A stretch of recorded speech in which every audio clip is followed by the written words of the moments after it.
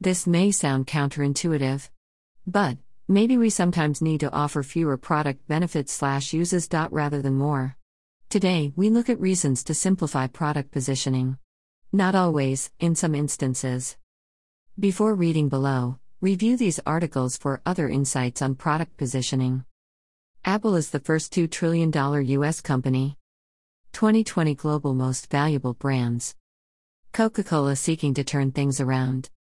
How to foster brand affinity. Note, this post also relates closely to the concepts of product differentiation, market segmentation, and consumer benefits. There is another way, reasons to simplify product positioning.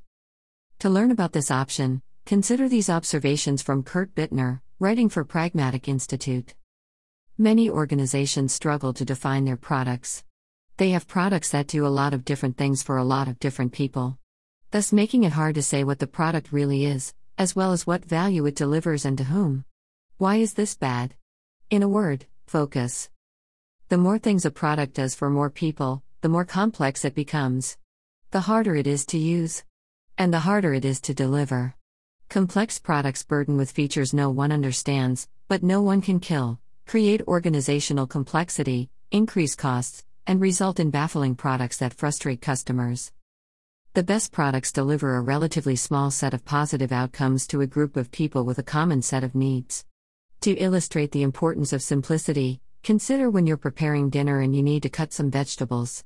Which will better meet your needs, a multi-tool pocket knife or a chef's knife? And which knife would you prefer if you're hiking in a wilderness of unknown conditions? Rather than trying to figure out how to scale product development, first try simplifying a complex product into two or more simpler ones. Take a look at the image that follows.